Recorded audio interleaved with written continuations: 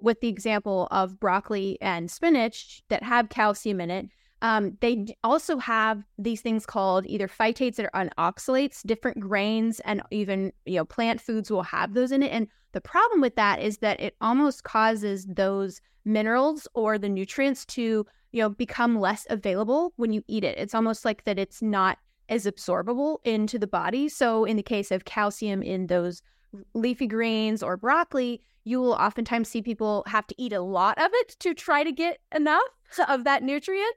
And then, that's the thing too. They'll try to get enough. You have to eat a lot to try to get it. But then you factor in things like the phytates, the oxalates, they kind of bind to, and there's a lot of research, like if people want to go like on a search engine and search, oxalates and minerals or phytic acid in certain minerals, there is well-documented research showing that they actually can block the absorption and they almost bind to it.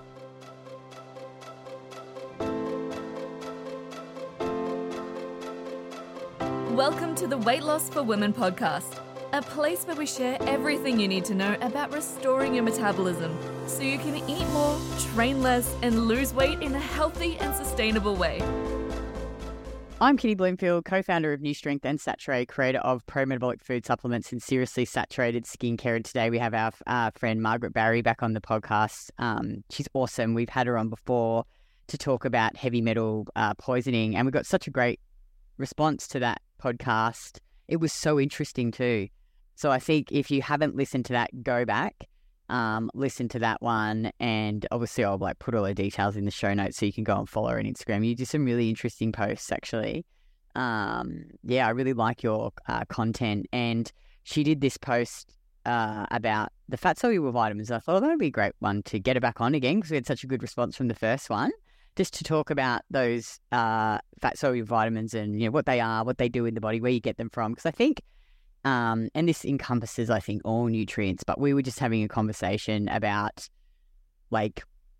people have these ideas about nutrient-dense foods and what are these healthy nutrient-dense foods. And I'm not saying that salads are unhealthy because I don't want people to think we should never eat salads. But as an example, back when I was, in my dieting days, eating clean, I ate heaps of salads, nuts, seeds, lots of lean meats, egg whites, protein powders, some grains. And I really thought that I was having this nutrient-dense diet by eating lots of salads and vegetables. And you were so funny. She made this comment, people say, I'm really trying to get my kids to eat the green vegetables. And you're like, I'm trying to get them to eat liver and oysters and dairy and fruit. So, do you find that too? Yes. Oh, for sure. Because people will say, how do I get these vegetables into my kids? And I kind of, think, well, okay, there's nothing wrong with that. But if you're looking for nutrient density, the vegetables are not usually where I would look in terms of the nutrients that are there. And it's just a common thing people will ask. And I'm like, I would want my kids to be, eating eating sardines, eating beef liver, all the more nutrient dense versions. So yeah. And it's so interesting too, because once you learn a bit more about, okay, what are the nutrients? Where are they found? And I think another important thing to consider is what's the bioavailability. So, yes, broccoli or let's say spinach has calcium, but it's not very bioavailable, and you can get way more calcium from milk, or broccoli has vitamin C, but what about some juice? It's just, and I think we're so, I don't even know how this all came about. Maybe it's the 90s, when everyone wanted to be stick thin. So we were looking for that really voluminous food that would fill us up so we could try and keep full to stay skinny. I don't know. The sort of thing where this clean eating movement with the nuts and the seeds and the oat milk and the soy milk, where did that really start? Yeah, it had to be back then. And I think that really damaged a lot of people's view or, clouded their view of food too, especially if they grew up back then or they had a mom who was growing up in 80s, 90s, even the late 70s too. But it really kind of messes with your mind because then you start viewing food as how much can I eat to, volume to fill me up so I'm not hungry. Yeah. And then take this different view where you're kind of okay, what can I eat that is, going to be the most bang for my buck, so to speak? What can be the most nutrient dense option that I can choose, which is the reverse of the other mindset. How much broccoli and, salads can I eat so that I'm not hungry? It's just That's right. That's right. Yeah, and it's so funny because I'm doing this post next week and women will say, oh, like often when they get on the calls with me before they're thinking about joining the program, like sometimes we'll talk about food and, they're like, oh, I eat my chicken and my salad for lunch. And like, I just did this comparison of, because that's totally what I used to eat for lunch. I would have like grilled chicken breast with like shitloads of spinach. And then I'd have green capsicum because red capsicum was too high in sugar. And, like I'd have celery and all this green shit, raw broccoli. Yes. And then I'd even put like lemon juice with garlic instead of olive oil because like, I've got to keep the fat down, Oh, right, because we can't eat the fat either. That's right. It's got to, because the calories, it's got to be low calories. And, I just think about occasionally I'd have some avocado if I was feeling, like I wanted to branch out a little bit and have a bit of fat. But like that, say, compared to like, I was looking at a couple of my lunches now. So like some slow cooked beef cheeks with some air fried potatoes cooked in ghee, some orange or watermelon. Then one other lunch I was looking was like grilled prawns with some sliced cheese, more fruit, more potatoes, and actually looking at, the amino acids that you're getting not only from the proteins, obviously with the, beef cheeks, you're getting more glycine and those ones that you're not getting in those gelatinous meats. Not saying that you shouldn't eat bloody chicken, but then, also looking at all the other nutrients that you're getting in that dish compared to the chicken and salad, and also the energy as well. Yes. Oh, like, yes. Yeah. The comparison is crazy. And like you said, with the glycine, because that's what people, they've not even heard of that. Most of the time they're like, wait, so, a chicken breast doesn't have as much of that amino acid, which has so many benefits for joint health. And, it even also, side note, can be a synergist with magnesium too. Glycine and magnesium kind of have a nice relationship and can be really calming. And so people will, be like, oh, so you mean something like you said, like the beef cheeks, which I've seen you post about. And every time I'm like, I'm totally obsessed. Do you know what we did on the weekend too? We get the beef cheeks in the pot, like fill it with water. It's just such a super recipe. Like you don't even have to braise them. Like if you can't be funked and you've got like no time, just get a pot, throw all the beef cheeks in, cut up some onions, garlic, thyme, shit ton of salt, and then fill it full of water and then simmer it for 3 to 4 hours until it falls apart. And then we just removed everything and like took out the onions and stuff. And then we just threw a heap of rice in there and cooked up the rice in the broth. And then we just portioned it up and froze it. It was awesome. We had like 2 or 3 days of dinners it was easy. Had the beef cheeks and threw some fruit on the side. It was like perfect. So little time. Yeah. Wow, that does sound so good. I need to try that because I love branching out into new cuts. Trying. Yeah. And I really like, my thing is like easy. Like, I mean, I don't have kids, but like our businesses are so busy and we start work really early. And I just don't want to have to like fucking think about in the day. Even this week, Craig and I mean, we're totally going off a tangent here, but I think this is relevant to women. Like even without tracking my food, I just know like we portion up 150 gram portions of like this meat in the freezer and then prawns, and we've got some chicken. And then like I just know I need to eat 400 grams of potato and then about roughly 200 grams of fruit. So like today I haven't mapped anything out. And I'm like, okay, what have I got in the freezer today? I just pull it out. All right, here's the beef cheeks. I'll put the chips in the air fryer, cut up. What fruit do I have? Watermelon, oranges, got yogurt. It's just once you do this for a while and you keep things like that in the freezer, you can just quickly grab meals and stay well fueled without worrying too much about, I'm eating too much, I'm eating too little. Like, it's such a great, skill to have, I think. Sorry, the ladies probably thinking, oh, if they're listening to this, Kitty, what do you mean? What are you talking about? We're talking about tracking and things here. But anyway, I'm getting off track as usual. But just before we start to talk about the vitamins, do you want to just talk a little bit about bioavailability and why that matters? Let's look at some, say, spinach and broccoli and the nutrients they contain versus, say, some dairy and fruit and meats. Yes. Yeah, because it's a very important conversation because, like you said, people will say, oh, well, chia seeds have omega-3 or this has a certain nutrient, like, for example, calcium, broccoli and other, even leafy greens have calcium in it, but it's that bioavailability. And that basically refers to this idea of how usable are those nutrients by your body when you take them in. So with the example of broccoli and spinach that have calcium in it, they also have these things called either phytates or oxalates. Different grains and even, plant foods will have those in it. And the problem with that is that it almost causes those minerals or the nutrients to, become less available when you eat it. It's almost like that it's not is absorbable into the body. So in the case of calcium in those leafy greens or broccoli, you will oftentimes see people have to eat a lot of it to try to get enough of that nutrient.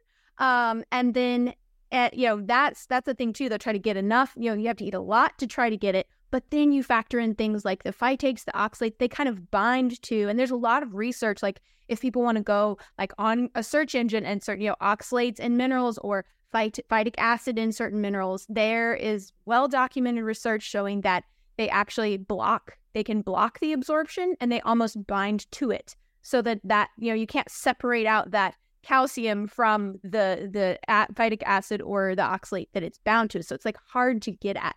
And then when you have something, for example, like an animal food or even something like fruit, you don't have as many of those in there, or there's little to none. So for example, in like beef liver, it is literally, got all of these nutrients in it, and it doesn't have that factor of the phytates or the oxalates that kind of block the absorption.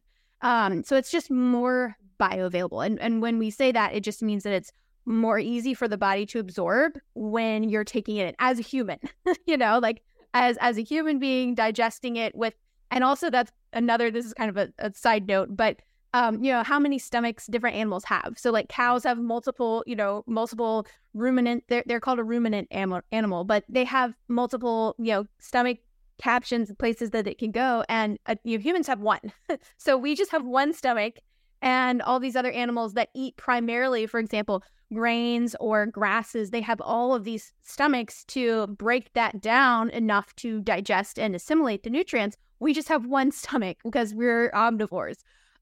So that's just an interesting side note and something that I've thought about in terms of bioavailability as well. Like we don't have we don't have the equipment that they do to extract what they can out of the nutrients that are in the So that makes sense. And I don't want women sometimes I think take it to the extreme. I'm not saying don't ever eat salads. But don't just eat salads. I think the issue is like so many women that come to us, like they have done every weight loss diet under the sun, and they're very extreme, and they cut out food groups, dairy, like don't eat sugar, don't eat fruit, don't eat carbs. So it's like, eat if you enjoy. I have salads, but you want to make sure you got a good serve of protein, some carbs there for energy. So as an example, instead of having chicken and salad, you might have, chicken and then some cooked potatoes or some rice with some saturated fat, maybe some fruit, and then you might have a side salad. So I think traditionally salads were eaten as side dishes. They used to be, people would think that's my main thing, and now we will have a side. So that's kind of like additional, and I like it for texture, and I find seasonally because people will think, I've got to eat, they will just eat all year round the same kind of thing. And it's spring and summer. I'm more like, ooh, I like the cool crunchy, and I'll beef it up with some other things, that I'm having. It's not like the main thing, which you're not just eating salad and lean meat. Yeah. I think that's when the issue arises. Yeah, it's not the main part. It's like, I really feel like the French nail it. They have like little side salads, lots of saturated fats, organ meats, eggs, beautiful cheeses. There and cheese. Oh, I love olives. Oh my God. Yes. Do you not really just love a good Greek salad with feta? Oh, me too. That's my favorite. That's my favorite of all time. I'm like, if I do that with some meat and, maybe another carb, I'm like. Potatoes, roast potatoes. Do you know what's a really good salad too that we had a few weeks ago is so simple? Watermelon, red onion, mint, and feta cheese. Just drizzled in olive oil. Oh, God, it was delicious. Because feta, I love feta already, and then the watermelon, same. And the mint, and then the red onion. It just is. Craig was like, "This salad's fucking amazing, kitty." And we had it with, I think we roasted up some lamb, and then we had the potatoes cooked in the ghee, which was just divine. Lots of salt. Yeah. Yes, salt. And I'm so hungry. Yeah. Yes, I know. It's so good. But I love meals like that hit all the because people think that eating healthy or eating in a way that supports your body and they think that's supposed to be miserable and horrible, but it's like totally delicious flavors, like I know watermelon and the feta. It's like it doesn't have to be a giant salad for all of your meals every day. Like no, it doesn't. So and it makes me sad when people will say that. I'm like, no, there's a whole world over here of delicious options that taste good and are really good for you as well. Well, I think women are just so scared, and they've been so brainwashed. It was interesting. There was a comment in our, we've got our coaching program, we've got our 7-day program. There's a comment from a client that had obviously just joined, and she's like, oh, wow, I'm on day 4 and I'm totally just joining the dots as to where I went wrong, always trying to smash salads and nuts and seeds and falling off the wagon and binge eating. She's like, I ate the whole food plan today and I felt so satisfied, and having the ice cream and, I slept so well. It's just great. I was like, yay. Yeah, that satisfaction, because I was totally there too. That's what I did for years. I was just on, off again with all my eating. And I would have the binging because I wasn't eating enough or wasn't eating enough carbs. And then at the end of the day, it was just this binge and the strict cycle. And it's so freeing to come out of that and be like, totally. Oh, I can actually have carbs during the day and not be I'm going to try to avoid them as long as possible. And then have by 3 p.m. you have to eat all the cookies or something. It's you can totally space your carb sources out. So yeah, love it. Anyway, let's get into the podcast. Sorry, I led you on this down a whole different path, but I like rabbit trails. Good. It's relevant. It's all right. So let's talk about, what are the fat soluble vitamins? What are they? Yeah. So there are technically 4 different ones. So they're all fat soluble, meaning that they require fatty acids to be absorbed into the body. So you have the fat soluble vitamins. The water soluble vitamins mean that they are able to be eliminated. For example, if you add too many, it would be eliminated in your urine or stool. And with fat soluble, they are stored in the fatty tissue of the body. So they require fat. So they are vitamin A, vitamin D, vitamin E, and vitamin K, or K2, sometimes called K2. But those are the 4. And you can remember it just by thinking A, D, E, and K. That's there's no acronym for that, but I just remember it because of that. That's how I learned it in school. But they're very important because they not only are required for a lot of different physiological functions in the body, but tying into the last podcast episode that we had, they also help us retain and utilize minerals. And they help us be able to use them better because minerals and vitamins work together. They're all in this synergistic relationship. And so it's important to, be aware of the fat solubles because, someone can have a deficiency in a mineral, and chances are they also have a deficiency in that fat soluble vitamin as well. So that's kind of something that I see frequently. And it's good to be cognizant of both, especially if you're thinking about your mineral status as well as the fat soluble vitamins there too. So. All right. Well, do you want to let's talk through each one individually. So vitamin A. Yes. So for vitamin A, so it has a lot of different roles in the body, but one of the things it does is it helps with cell differentiation. So, the ability of cells to respond to unhealthy cells, for example, cellular debris, breaking down unhealthy cells. It helps with that. It also helps us with immune function. There are so many studies showing us that vitamin A assists us with immune function, and it's a powerful antiviral, very powerful. So much so that there are certain viruses where if you're vitamin A deficient going into it, you're going to have a hard time without actually, if you don't have enough of that in your body or the stores, because we burn through it faster in situations where we need immune support. It's also needed for healthy gut mucosa. So the lining of the gut actually requires vitamin A to be able to turn over the cells, again, to have that healthy, level of cells in the gut so that we can absorb nutrients as well. And they've done studies that have linked people with vitamin A deficiency to having autoimmune disease. They've actually have a direct link, vitamin A deficiency. And I should also say, vitamin A means retinol. There are 2 different kinds. Talk about that and carotene and issue with carotene. Yeah. So carotene, because 9 times out of 10, if I say, vitamin A, we need to be getting more vitamin A, people are like, I eat a lot of carrots. And I'm like, that's great that you eat carrots. Carrots are great. They are the beta carotene form of vitamin A. And in order for beta carotene to jump through all the hoops that are required for it to turn into retinol, you have to have, good functioning of those systems because genetics determine that. So some people can have genetic issues even turning beta carotene into retinol, but you also have to have, an enormous amount of it to be able to turn it into retinol. And what happens is people will, for example, people who turn orange, where you get too many carrots and too much of that beta carotene, that's just, their body can't convert it. So it ends up being stored in the tissues and you end up having that orange color or orange pallor, which I actually had happen to me when I was eating vegan.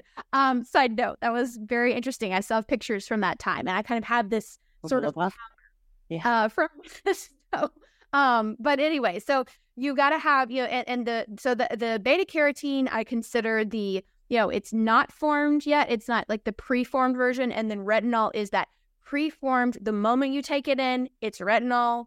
It's able to be used more effectively than the beta carotene. So there's just so much that goes into that. And people think that, it's dangerous to have too much, which of course the studies that they did, if you actually look at the levels that they had to use of the retinol, if you go to the studies like, vitamin A is toxic, you look at the studies, you will actually see how astronomically high the doses were that, when it even started to cause problems with people was, huge doses that no one is ever going to get from beef liver or cod liver or a source like that. And also most of the time they were a synthetic form of vitamin A, which is a huge problem, which is, I think it's palmitate is the synthetic. Like if you look on a label, it'll say that.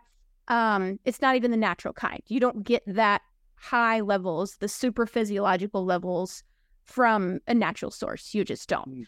So yeah, it's important to have the right form of that because again, people can't make that conversion or the conversion is ineffective enough to make the retinol that they need. So it's very important.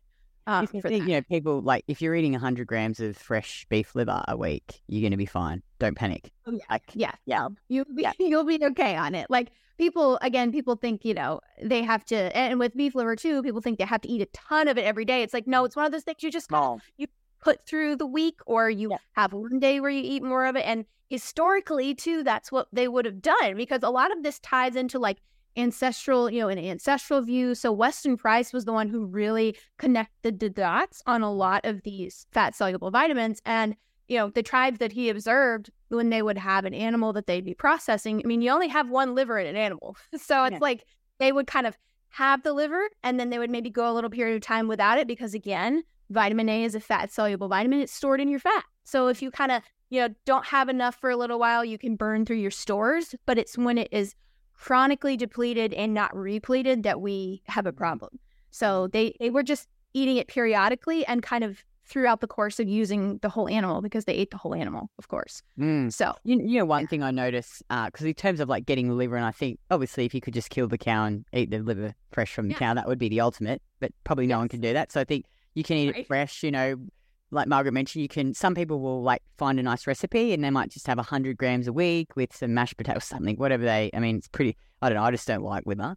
You can freeze it, cut it up and freeze it in little tablets. And like my sister does that, finally got her onto it. She'll just eat it a couple of small bits every day. You can take the liver capsules, like we've got freeze-dried liver capsules, and it's amazing. Like on our website, it has the most testimonials from people of improvements in like skin, heaps of improvements in skin, energy. It's actually so amazing. Like people start including liver and oysters in their diet, the improvements they see in their skin. Yes, I would believe that because it's just all the nutrients. Like so many.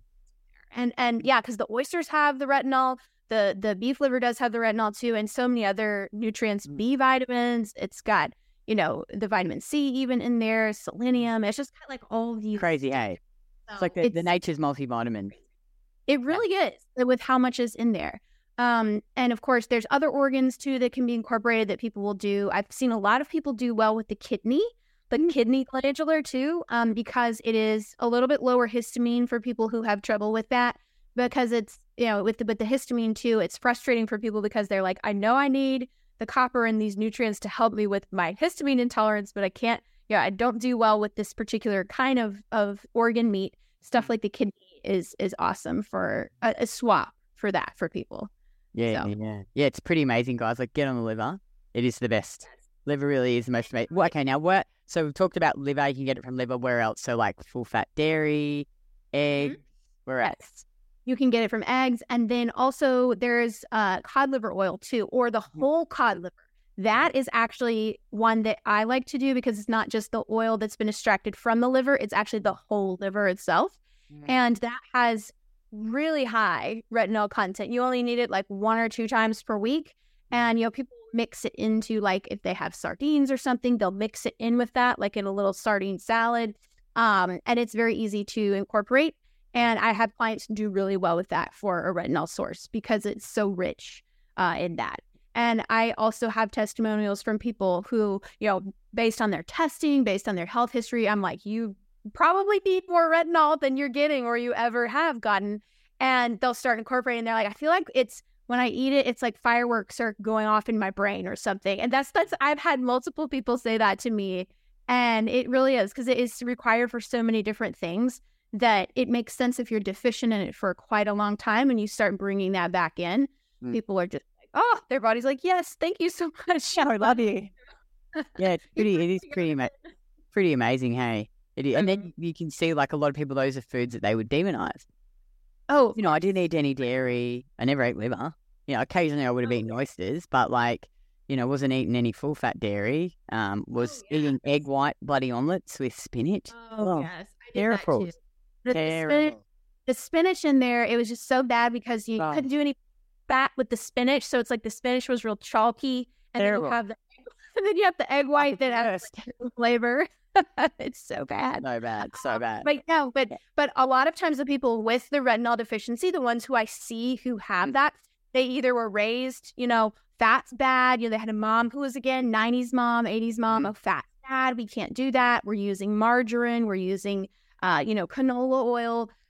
Or they also, because it's a fat-soluble vitamin, I see people who have liver gallbladder issues where they have trouble absorbing their fats. Sometimes they will also end up having a deficiency in retinol because they can't absorb it because they need that bile flow to be able to absorb their fats. And so those are the common denominators in the people that I've seen. They are either afraid of fat or they have some kind of an absorption issue that they can't absorb it very well. So yeah, cool. Okay, well, let's move on to the next one, vitamin D.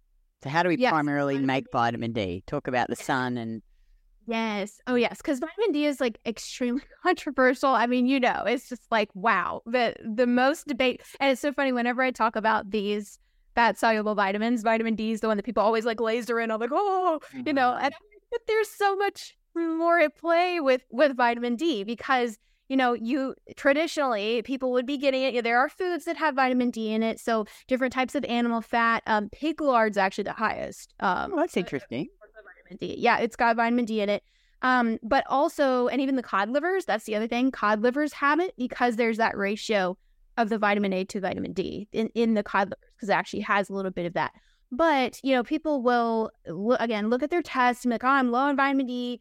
And they aren't doing the basics. So they aren't even, trying to get some good sunshine. They aren't even, getting the magnesium they need to be able to use the vitamin D. So there's just, there's people who they just jump to conclusions on it, because it is important. Like it is, important for immune function, for cardiac health, for bone health, structural support. Like it helps with all of those.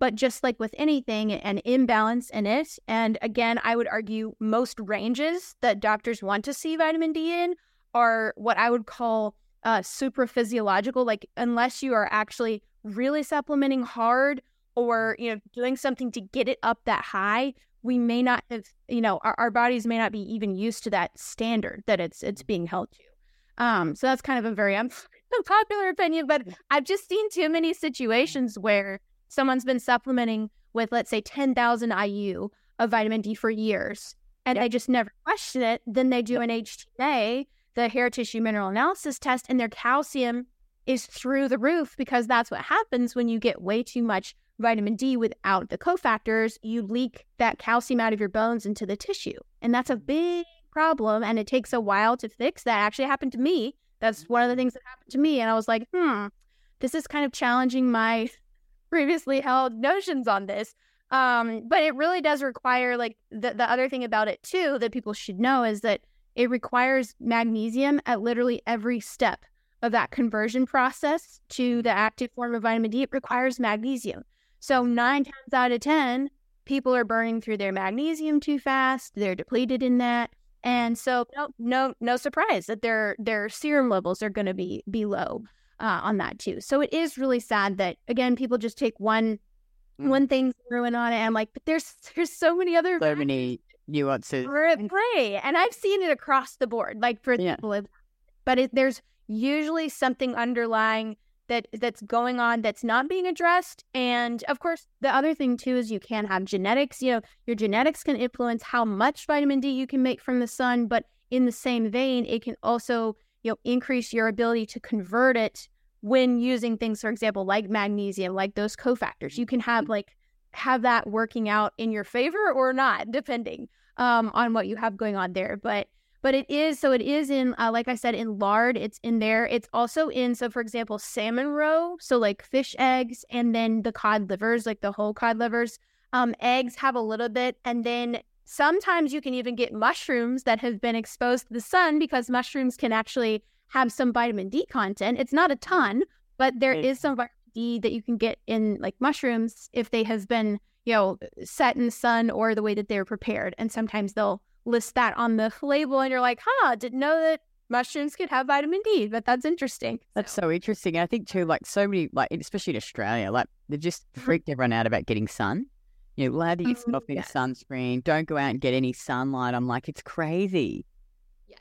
Oh yeah. And that's like here too. It's very much people are not, you're not thinking like, okay, all of the variables at play and, again, history, like historical, data and thinking about that. It's just a classic case of it, this causes this, or this happens for people who have this variable. So we're going to say it causes all of these problems. And I'm just like, but can we look more, look a little bit deeper? Like, how is their skin health? We know that you store those polyunsaturated fats, like they're a fatty acid. They're in your skin. So it's like, what happens when you expose that to UV light? It's going to cause oxidation and it's going to cause issues for your skin. So it's just like, it makes so much sense when you zoom out and look at it. But most people are not looking into that. They're not really thinking about it that way because they're scared, because they've been told, the sun's bad.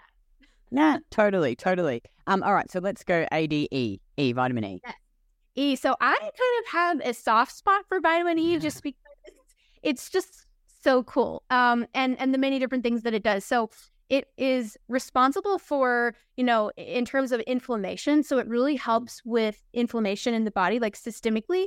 And it can also protect the properties of your cell membranes. So all those little cell membranes that you have in your trillions of cells, they require a good balance of fatty acids to be able to communicate and detoxify, and vitamin E just helps fortify that. And it also helps with those little enzymes and proteins that are in your cells that are communicating, transporting nutrients, removing waste. So it helps with the cell, at the cell level.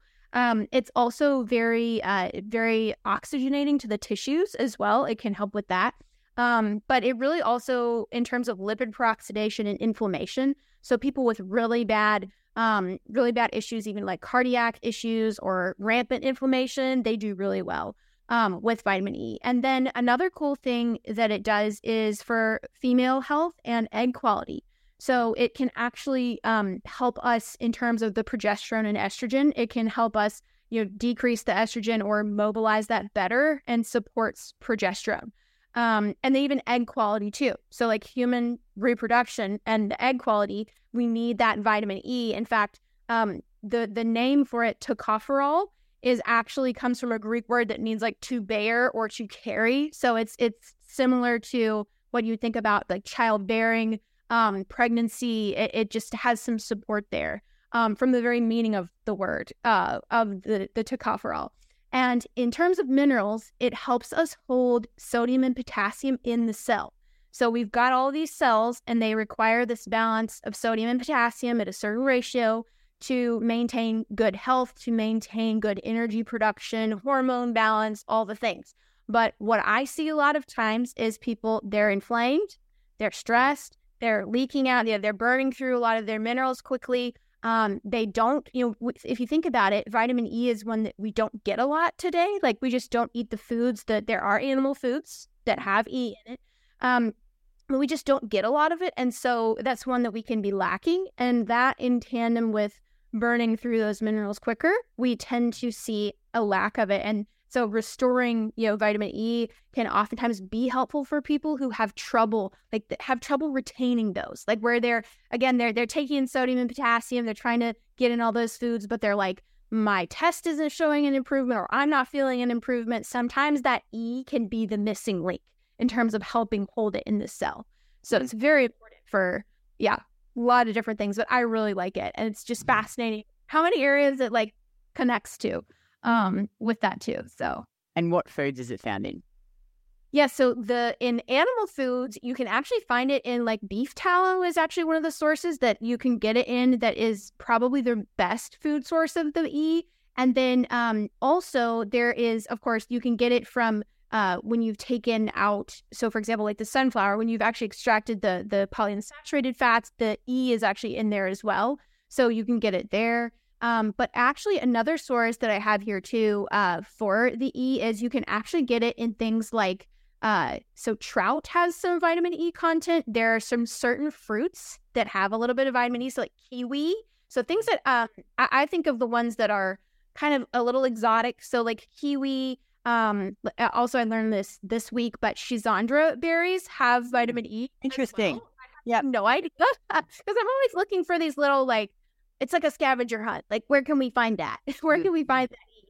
And also in some kind of berries. So like think of the berries that are like very high in antioxidants. So like blackberries, raspberries, they actually have naturally occurring vitamin E as well. So it's kind of, they're like, in little small amounts.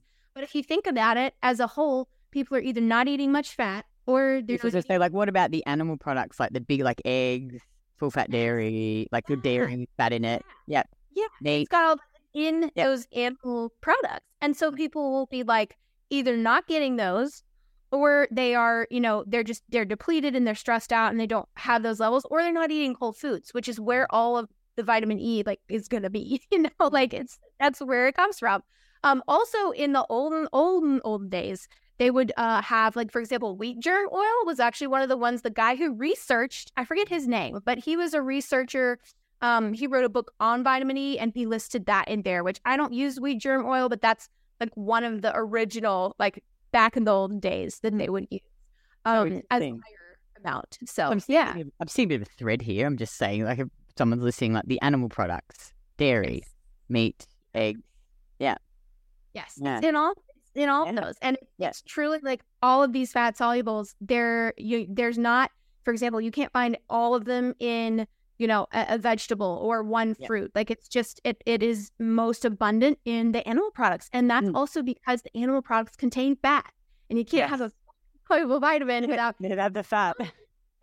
Without at least some fat, like, in the makeup of it, the molecular structure of it.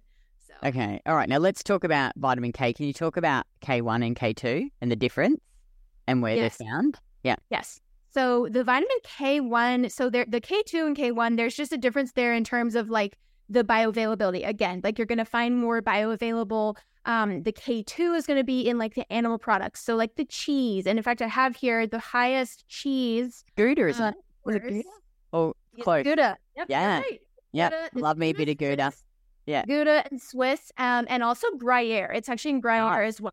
So and you're gonna find the K1. So for example, and this drives me nuts, but it will be like, oh, you can get vitamin K in, the vegetable, and I'm like, okay, but that's not the same form as you're gonna find in like the cheeses, that you're gonna find the K2 in. So liver does have some, and eggs too, and then and then also eggs. Then of course you can get it in like the cheese is the highest source. But again, people are afraid of dairy. They're afraid. Dairy, they're so afraid. And it's notable that the vitamin K that is actually by Weston Price, he described it as, he called it activator X. So he found that it was one really important synergist with a lot of different vitamins and a lot of different minerals. It's kind of this one that has its tentacles everywhere in physiology. And that's why he called it the activator X. And he found that, it definitely plays a role in like tooth decay, growth and development, heart disease, and proper blood clotting as well. We have to have a balance of that. Brain function and teeth, like healthy bones and teeth. It's like super important for that, which it just makes me think of people who are like, again, for no reason, maybe they're like, oh, I shouldn't be getting any cheese, or, dairy's bad or whatever. And they're missing out. They are missing out on the nutrients that dairy has in it besides the K2, but they're also missing out on that. And And it's worth noting too that there's like multiple kinds of K2. There's K2-7. There's like all these different K2s. And the food sources are going to have, that are the animal sources, are going to have those in more abundance. They're not just going to have the one kind of K that's in, like a cooked greens or spinach or something like that. So it's a cool one too for bone health, teeth especially. That's the one that he studied the most in terms of, health, was like teeth, because it helps you bring that calcium into the bone. That's its magic power, is that, because calcium doesn't belong in your arteries or in your muscles. There's a little bit there, but most of it needs to be in your skeleton and in your teeth.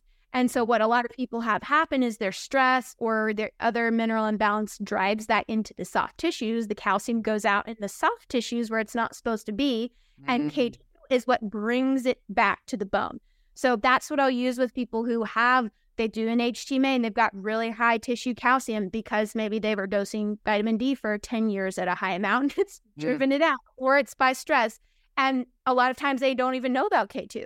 They're like, oh, I was just taking vitamin D. I didn't know about K2. And I'm like, K2 helps bring that calcium back where it needs to go. So it's so important for people to realize that it's not just the calcium, it's not just the magnesium, all of them work together, and K2 is no exception. It really works with all those. Yes, I mean, like if you're listening to this, you can, again, it's not saying don't eat the salads, but you probably want the majority of your diet to come from animal products, fruit, dairy products. I mean, dairy's an animal product. Get like that. They're going to give you a lot of the nutrients you need in an easy to digest form, and then have the salads as sides as that complement the meal rather than the majority of the diet. Yes. Yeah, absolutely. There is like a side piece and not the main deal. Because like you're saying earlier with your foods, that's kind of what we do here is I sort of find a protein or something that I really, is going to be in the center, and then I add the carbohydrate to it. Then maybe I add, if we're having tacos, like we had tacos the other night. Oh, God, I love tacos. That's so good. So we did the tacos and I shredded up some slaw, some carrot, and lettuce. Yeah, tomatoes. Yeah. Right. Yep. Put it all on there, and it added that crunch. And that's why I think really that if people viewed it as an accent, not just the main. That's right. Yeah, it's like totally. Because I think sometimes people they'll come and be like, oh, Kitty, you never really look like you eat much green veg. And well, to be honest, I just don't love broccoli, and I don't love. I'm not saying don't eat them. Yeah, I don't love kale. Like I would probably have. If I make a curry, I'll put green beans in there. I like green beans, and that just goes well with the curry. But then, like you say, it's adding, I'd mainly probably have the tacos. I have lettuce, tomato, red onion. I love, it adds that crunch. I love that freshness. Have these side Greek salads or this watermelon salad, or my sister makes this awesome. She calls it the green salad, and it's just basically rocket red onion, and I think Parmesan cheese and olive oil. And lemon peppery flavor. Yeah, fuck, it's so good. It's so good, but it's not it's got the cheese in there and then obviously we have meat and potatoes as well. It's not just you eat a fuck ton of spinach with this lean piece of protein, it's just it's sort of slipping. Yeah, and it just tastes so much better. It does. And it makes it a little more special. I just find that too. If if you're not just that's the main thing, I always have to eat this. It's that side piece. And I feel like too, the other thing with the vegetables that's important for people to know, those for example, with vitamin K. So earlier where I was talking about the spinach, when I would make those fat-free omelets and the spinach. And the biggest mistake, if people are eating, vegetables, if you are cooking up something to go with going with your tacos, or maybe you're wilting some spinach for something, the biggest mistake people make is that they don't cook it with fat. They try to just, soften it down, but the fat is going to help you. Exactly. It's going to help you uptake some of those nutrients that would also, again, a lot of them are fat soluble, and there's not a lot of fat in those foods. So it helps you cross that barrier and be able to absorb it better. Because I'll see people all the time. I'm like, please use some butter in there. Yeah. Some ghee to and plus it tastes better. It does taste better. And I think too, you can look at certain cuts of meat will have a higher fat content. So you may not have to add fat to them, but then there's leaner cuts. Like if I ever have prawns or, sometimes we make I like this, like it's like a chicken schnitzel type thing. Like you flatten the chicken breast, then put the pizza sauce on, and then sprinkle the parmesan on the top because the chicken doesn't have very. And then you grill it with like air. It's really good. So I think it's like some meats will have higher fat content because obviously you don't want to like eat a fuck ton of fat because it's really high in calories, and that's where another where I see women go wrong when they come in here into this pre-milk space. They're like they don't track their food, and they're like eating so much butter and full fat dairy and ice cream, and then with the carbs it's just excess calories and they gain all this weight. So I think it's important to like look at the and once you start to track things, like I just know that chicken breast, prawns, they're pretty lean. They're really lean cuts of meat. Even beef cheeks actually are quite lean when they're trimmed, like when we cook them. So it's like understanding the fat contents and like when you can add a bit more fat and, but once you track for a while, you'll just know that's like something I've seen. And usually it's when people are coming into the like, oh, carbs are okay. They're like coming into, oh, carbs are okay camp. And they're back here. They used to do something like keto. They used to do something like paleo that's higher fat. Yeah. And then they come to the carbs are okay camp and they keep the really high fat. Yeah, and the high carbs. It's just too much. There you go. That's going to cause people to gain, to see more of a gain. So that's super important for you to mention that because, again, I see that all the time. And then people are like, well, how do I done posts on this, but like, how do I get protein without getting fat? And I'm like, okay, like the shrimp, the chicken, low fat dairy, and you can just like, it's not too hard. Yeah, and it's like, like I think too, like if you're someone who like me, I train a lot. Yeah. Not a lot, sorry. I train heavy, and it's high intensity and it's, it's like I'm very active. So I eat a quite pretty high carb diet and I try and keep my fat sort of between 50 to 70 grams, but I have like, I really like, liver. I really love Gouda cheese. So I have like Gouda cheese on my sourdough crumpets. I have low fat milk and low fat dairy, but because I'm having so much of it, the fat does add up. So you are getting enough of those fat soluble vitamins. But you're not getting no fat. You're not doing the fat free. It's that moderation. People have to know too, like where they're at in terms of their carbohydrate need, their fat need, because some people do need more or less. And it's important to know where you're at. Because for me, I'm the same way. I'm pretty active and I need my carbohydrates. And they're like, I will feel cranky. Like sleep is the first to go. Me too. I start pulling it. My sleep just goes down the tube. And I'm like, all right, I didn't eat enough yesterday. And when I hit it just right, like I feel great. I have good energy. Totally. And it's nice to, it helps me when I feel the effects of me not doing the right amount of that I'm like, I don't want to go back there, so I'm going to keep with what I'm doing. And that's the great thing about tracking, and I think you just don't know if you don't track, you're unaware. So even if you don't have to track forever, you can get to your goal. Like you say, once you've done it enough, you'll know. Like you'll know your you'll have the roughly So I think that can be I will kind of track in my brain. I'm like, okay, this is about 45 grams of protein, or this is 40. Like I just have it in my brain. And then people will, be encouraged to know that, you can get to that point where it is sort of an automatic, like, I'm having this, I have that, and I know that's about the amount I need, but it's because I did spend some time tracking it to know, because shot in the dark, if you're not, you have no idea. Like, you have to have a baseline, and that really helps you, see. And it's also empowering and helpful to know, okay, I felt really great when I hit all of these, these macros and how many calories I need today. Like it helps you feel empowered to know that you're actually helping and you're not just, it's a shot in the dark and who knows. I think too, like, with the tracking, like sometimes it's a great tool to even fall back on. So like even if you've done it for a long time and, I've talked to clients and they'll go, oh, like I just am eating, but then I'm actually under eating. When I put it back in, I'm like, shit, I've not been eating enough. So they're like, bump it up again. So it could just be a great tool to like, you can plug in a couple of days and you can really, am I eating enough protein? Am I getting enough carbs? Yeah, it's really great. It's a really great tool. Because it gives you an idea, because people either really overshoot, or I find people are really over or really under on certain macros. Think they're getting, people be, I'm not eating that much fat. And then I'm like, you're like, shit. None of your macros are fat. Or protein, under eating the protein too. Yeah, totally. Protein's a huge one. People will be like, oh, I thought that my favorite thing that people will say is that, I thought your body could only absorb like 20 protein in one out of like, no, that's No. completely debunked. Yeah. Totally. Debunked. Yeah. So, because it's amazing the things we have in our head that we don't realize are there until you come up against something that challenges it. And then you're like, oh, wait, I was believing that this whole time? I didn't know that. Yeah, weird ladies, get on the tracking. It's good just to give yourself an understanding. Totally. And okay, well, that's everything. I think that's all. We've covered them all. Is there anything else you want to add that we haven't covered?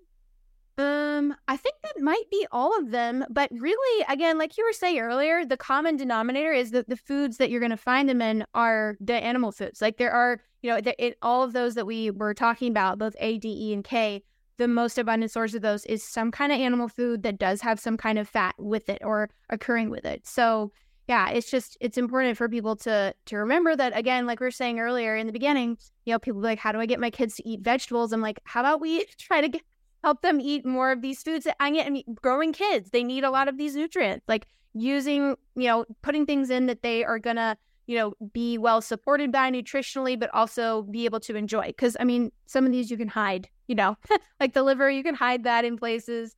The eggs, most kids like eggs. I had a list a while back of some of the best, like, nutrient-dense foods for kids. And that's on there too. So I have like eggs on there. Berries and root vegetables are awesome. Even the sardines, like I was saying, oysters. So I have a hack for the oysters that you can try that are, and this is for parents or anyone who just doesn't really like them very much. I kind of do like oysters, but you can get the ones in olive oil. That's usually the ones I get. And I have found that if you take them and you chop them up really fine, like just, on your cutting board, chop them up fine, they go really well in pasta sauce. They go great in meatballs. I've even done burgers before. And when garlic, nobody even knew that it was there. They're in there. Flavor that's, I love like that. That's tasty. What is that? And I never say, but it just fits really well, and it adds this kind of nice undertone, especially if you use it with a dish that has garlic or a dish that has pasta sauce or something that's got a bit of an acidic flavor to it.